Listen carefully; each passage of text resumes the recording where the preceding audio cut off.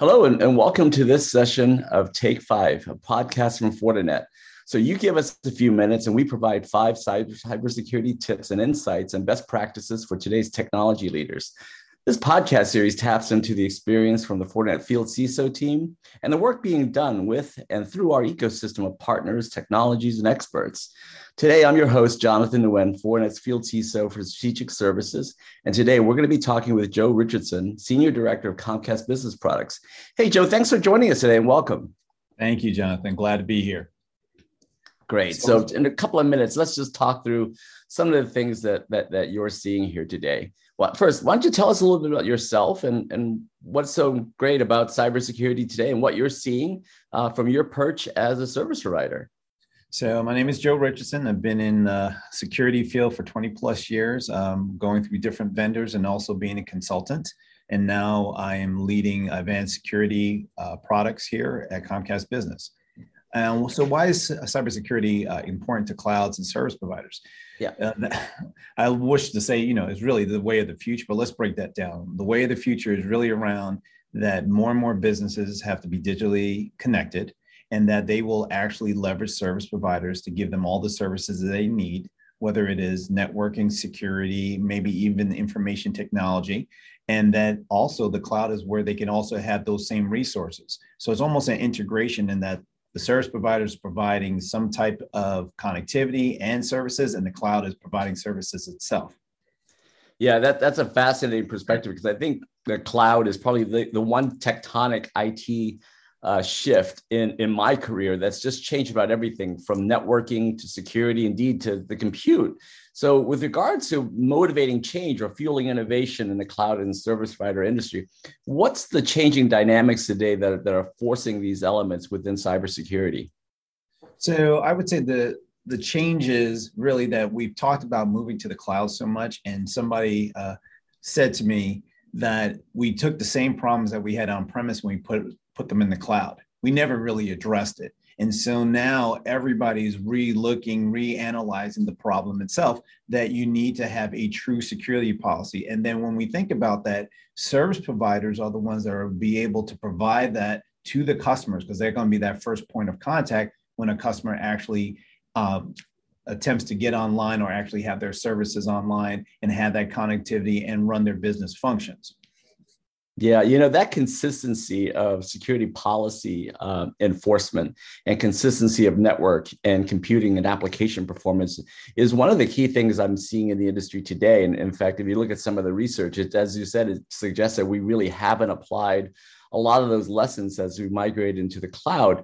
And so given that ever-growing sophistication of the threat landscape and our seemingly inability to apply a lot of hard lessons here, tell me about how real is the concern around expanding this expansion of the threat landscape, to folks like yourselves and other leaders in the cloud and service provider space? As that security consultant of old, it's always something that is of concern, especially when we understand that you're expanding your touch points for any business or any user. And now when you think about it, mobile devices, your home, you want to have that same experience no matter where you are.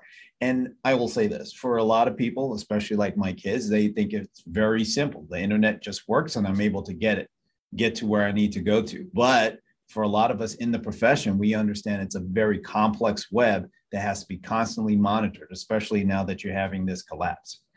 Yeah, those are great insights, especially around that notion of multiple handoffs across that shared responsibility model. And I think that many of the pitfalls and challenges we see in cloud adoption have to deal with that virtual RACI matrix now across your in-house solutions, your vendors, and your service providers. From all of your experience in working both at service providers and using service providers, what would be some of the best practices and insights that you could provide the audience on how to optimize that relationship with a service provider?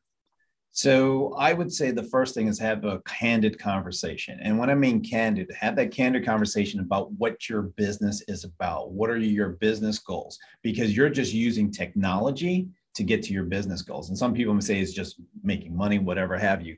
But once you have that candid conversation, then a service provider can really talk to you about how they craft your business to utilize the internet, utilize all these technologies in a safe fashion.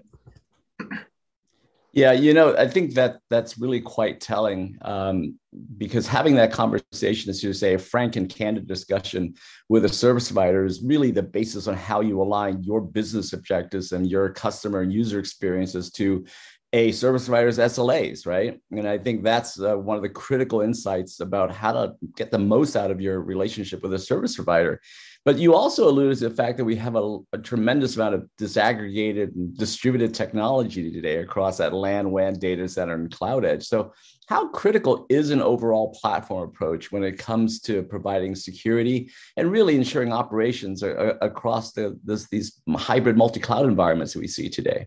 And so your platform has to be open. It has to be extensible. Words that we have used in the industry for years. And I think maybe it's going to get into the public lexicon, because what you want to be able is when you deploy these platforms, you want to be able to tie it into your back-end systems as a service provider. So at all times, you know the state of your customers, you are able to work with them, you're able to secure them.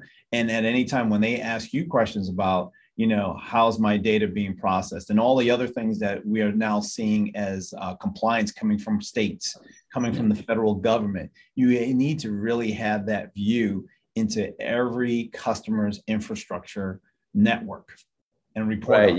Yeah, that consistency of visibility is spot on. I mean, you really can't protect what you can't see, and you really can't assure compliance if it's just a snapshot for that one particular moment. Right? Yeah, I absolutely see that and the importance of an overall approach.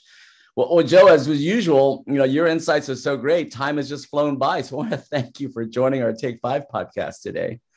And to our listening audience, thanks for joining us for this episode of Take 5. Why don't you visit our website at www.fortinet.com/cloud for more information on solutions within the Fortinet security fabric available to support the changing needs across environments, multiple environments, whether it's in retail, financial services, or any of the critical national infrastructure sectors. The Take 5 podcast is brought to you by Fortinet, securing your digital innovation across the entire digital infrastructure, whether a networked, application, multi-cloud, or edge environment. Many thanks for your time today.